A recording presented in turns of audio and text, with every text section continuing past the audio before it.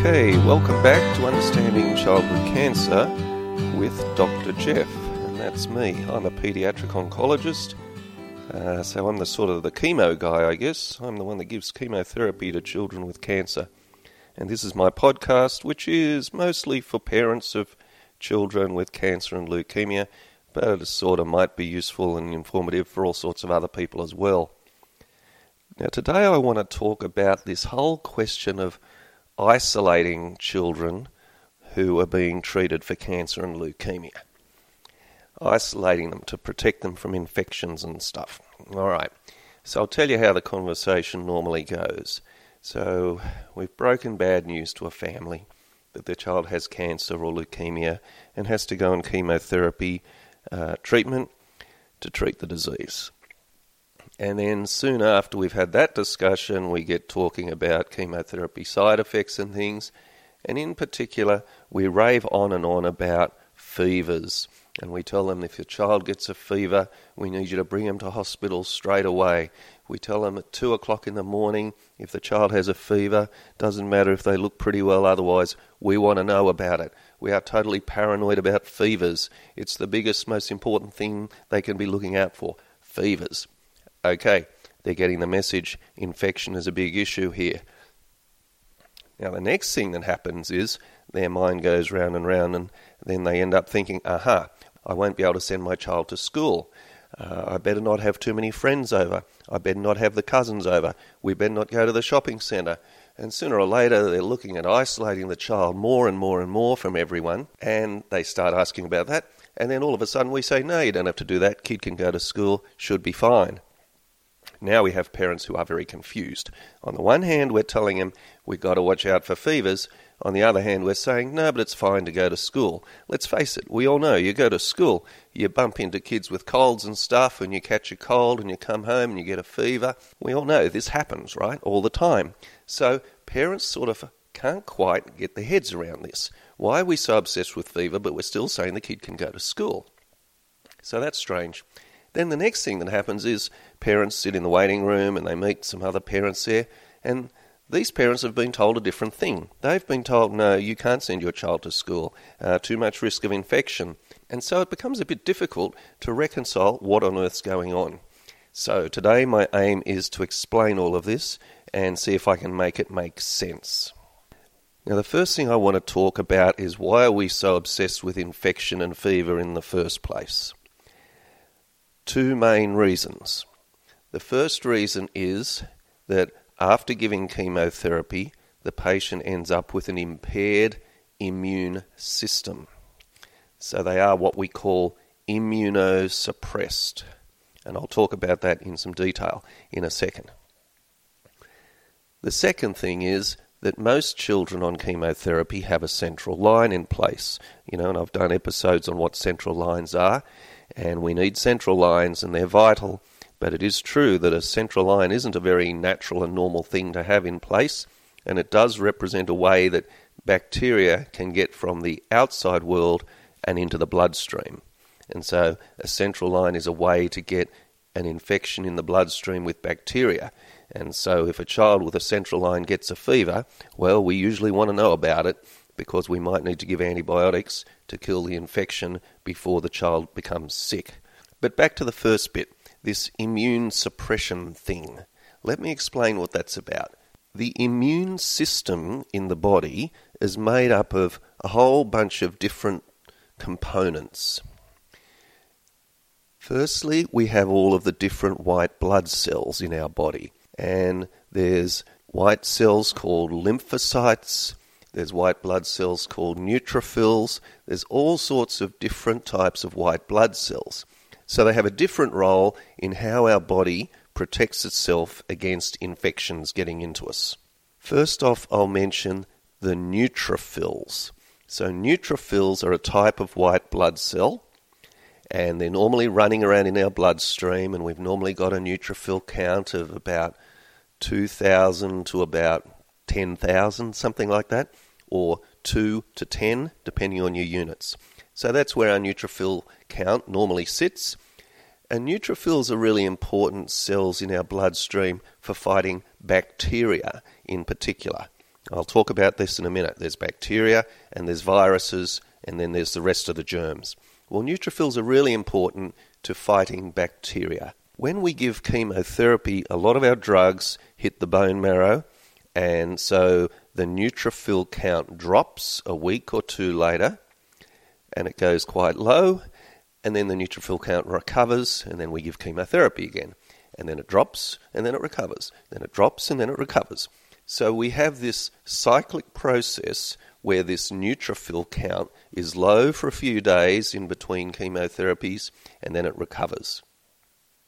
What do I mean by low? Well, it all depends on how strong the chemotherapy is.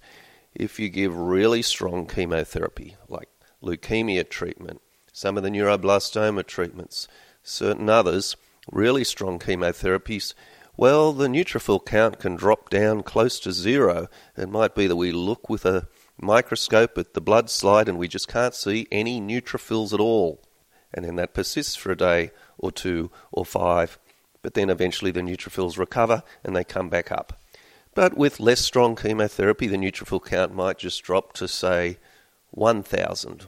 You know how I said it's meant to be between about 2 and 10,000? Well, it might drop to 1,000 or 700. And that's still a lowish neutrophil count, but it's not as extremely low as the other ones. So depending on the strength of the chemotherapy, that will affect how severely the neutrophil count drops. So neutrophil count, very critical to our ability to fight bacterial infections. But there are other components to the immune system that we don't talk about as much in an oncology unit. We're very often telling parents, well, what's the blood count like? We'll tell them what the hemoglobin level is like. We'll tell them what the platelet count's like. We'll tell them what the white cell count is and what the neutrophil count is. But there's a bunch of other components to the immune system that are a bit harder to just measure and sum them up in a number. So there's those other types of white blood cells, the lymphocytes. But then the lymphocytes can be broken down into several subtypes of lymphocytes. And they're not readily just measured routinely. Yes, we can measure them and so on, but they're not something that's routinely measured as we go through chemotherapy. And then there's chemicals in the blood called the immunoglobulins, the antibodies in our bloodstream. And they're made by a different bunch of white blood cells, and they're important to fighting infections. Now, as we give chemotherapy, and particularly as we give stronger and stronger chemotherapy, well, those components of the immune system also become impaired. Now, they don't tend to follow that cycle like the neutrophil count, where it drops a week after chemo, stays low for a few days, and then recovers. Now, the other components to the immune system, they tend to just sort of slowly drift downwards as we give more and more chemotherapy. And then eventually, when we stop giving chemotherapy, then they can slowly recover over the months after the end of the whole chemotherapy program. So the patient has a neutrophil count that's down and up, but they also have an immune system that's impaired in other ways that we can't readily measure. Now, the key point is that the severity of that immune suppression varies enormously. It depends very much on how strong is the treatment that we're giving. So the most extreme cases of immune suppression are the ones we see in patients having bone marrow transplants from another person. So that bone marrow transplant called an allo transplant, where you get the bone marrow from another person and then you're given all sorts of drugs to suppress the immune system very deliberately to make sure that you don't reject the bone marrow and to make sure that the bone marrow doesn't cause graft versus host disease. Those people end up with very severely impaired immune systems. At the other end of the spectrum, you have patients who are on chemotherapy, but they're not on the super strong drugs. So an example would be someone with the favourable forms of Wilms tumour, for instance. Yes, they're on chemotherapy. Yes, their blood counts will drop a bit, but their immune system is in much better shape than the transplant patient. And then in between, there's patients who are on medium-strength chemotherapy and then stronger chemotherapy, and it all varies enormously as to how severely impaired is their immune system. The next thing to talk about is the different type of infections that can occur in children on chemotherapy. And the key distinction, for the sake of today's discussion, is between bacteria and viruses. So bacteria and viruses are just two very different types of germs. Bacteria are tiny little things. They're smaller than blood cells, for instance, but you can normally see them with a microscope on high power. You can see bacteria. Viruses are much smaller, tiny little things. You can't see them with a microscope, for instance. You need special equipment to see viruses, electron microscopes and things like that. And they cause very different sets of illnesses. So viruses cause things like colds. So when we get an upper respiratory tract infection, a runny nose, sore throat, a bit of a cough, the common cold, that's usually caused by a virus. A lot of the time, if we get a bit of gastroenteritis, well, that might be caused by a virus, say rotavirus, for instance, or norovirus. Chickenpox is caused by a virus. Measles is caused by a virus. These are all the things that are caused by viruses. Bacteria tend to cause different types of infection. So someone, for instance, who gets a good-going pneumonia that they can see on the X-ray, on the chest X-ray, and it's called pneumonia, well, often that will be a bacterial infection. Patients who get meningitis, for instance, that can be viral, but it might be bacterial.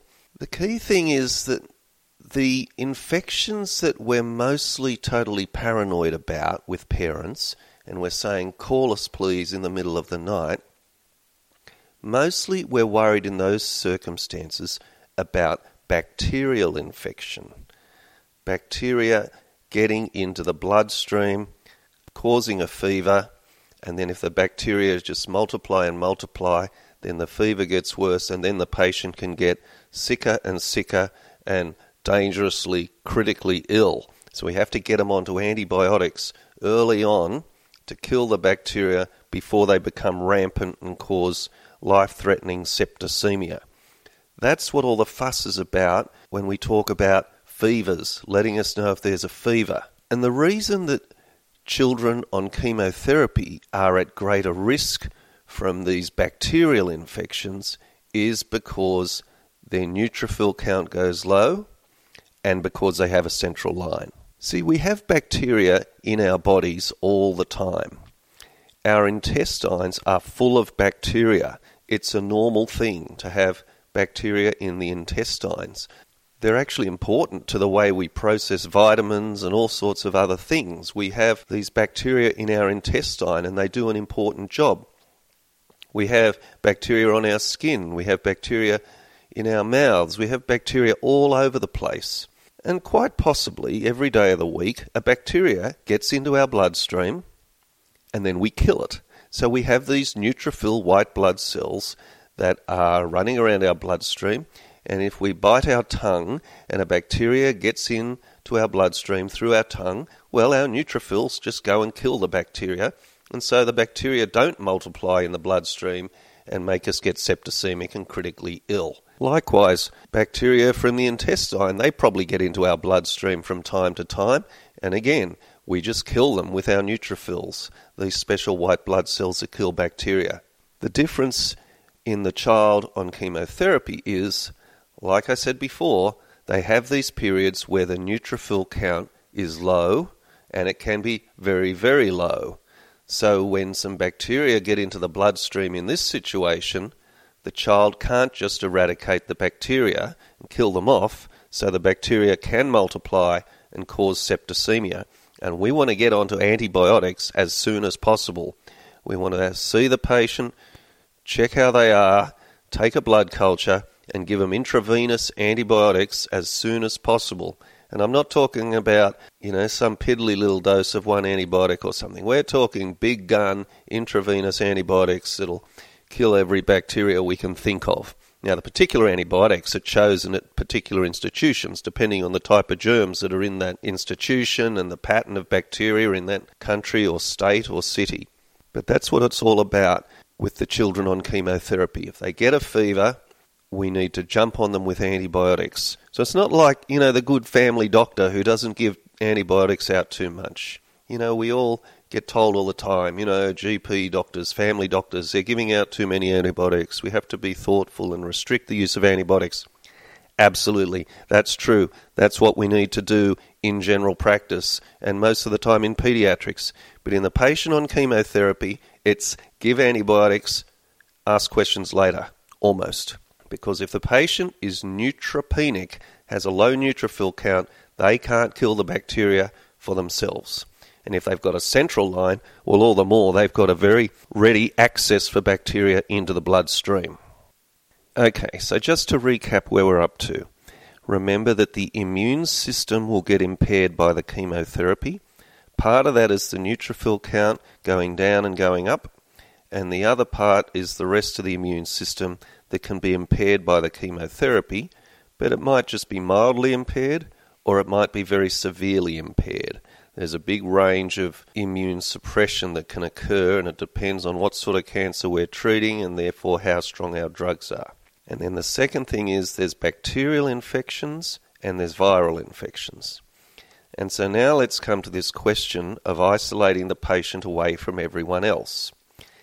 And the key thing to consider here is, well, what are the infections that you catch from other people? And it turns out that most of the time when we talk about catching an infection from someone else, most of the time we're talking about viral infections, viruses. You go to work, someone else has got a cold, then you catch a cold. Chickenpox, a couple of kids at school have chickenpox, then another kid catches chickenpox, and another kid catches chickenpox. Viral infections, they're the ones that you're more likely to catch from other people. Now, there are bacterial infections that you can catch from other people, right? So you can catch tuberculosis from someone else who has tuberculosis. Not very common in the developed world, but you can. Or there's meningococcal disease. You can have outbreaks of meningococcal disease within a school or any other institution. But most of the time, the things you're going to catch by going to school are viruses. So yes, we are totally paranoid about fevers, and we want to get patients onto antibiotics as soon as possible because of fevers. But most of the time, we're thinking about bacterial infection in this situation. And these are bacteria that mostly come from the patient's own body, from their own intestines, from their own central line, from their own mouth, from their own skin. They're not bacteria that they are going to school and catching from other people. The things they'll catch at school most of the time are viruses. Now, we can't just dismiss viruses. Viruses can be very important. For instance, if the child is on chemotherapy and they go to school and then they catch a cold, just the common cold, rhinovirus for instance, well, first let me say that probably a virus like that will not develop into anything much more serious than in any other child.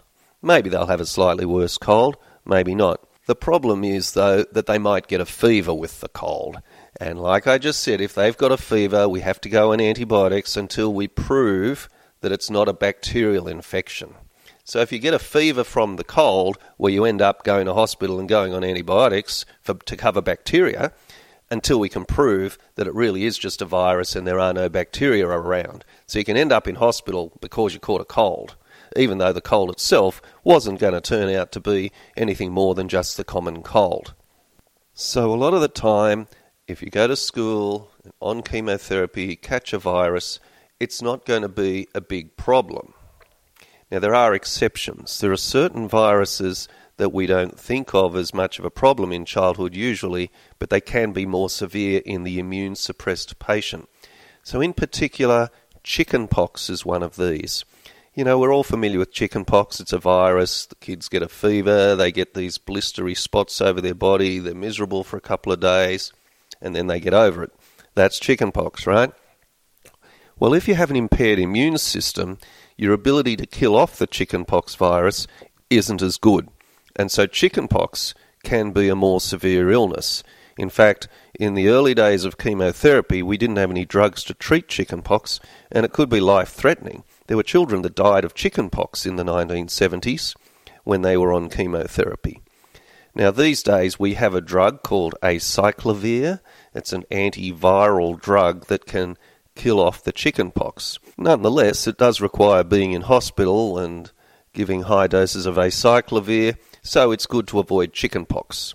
So normally if a patient's going to school, we talk to the teachers, let them know, look, we really want to know if the child has any exposure to chickenpox. And if they do have an exposure to someone who has chickenpox or who comes out in chickenpox a day or two later, then we can give the patient a shot of some antibodies to protect them against the chickenpox. We don't want them to be exposed to measles, of course. Measles isn't as common in our community these days, but that's because a lot of people are immunised for measles. So we don't tend to see as much measles. And there are certain other viruses that you don't really want to get. Influenza, for instance. Influenza virus is a more severe virus than just the usual common cold. And so we often give patients on chemotherapy immunisations against influenza. And we often have to do that every year because the influenza strain changes. So we give them a flu shot to protect them against getting influenza, because it can be a more severe illness in the immune-suppressed patient. And often we encourage the whole family to have a flu shot as well, just to decrease the chances of catching it. So there are some viruses that you really don't want to catch, but most of the time, in going to school and catching something, it's catching a viral infection, and oftentimes not something that will end up being a particularly severe problem.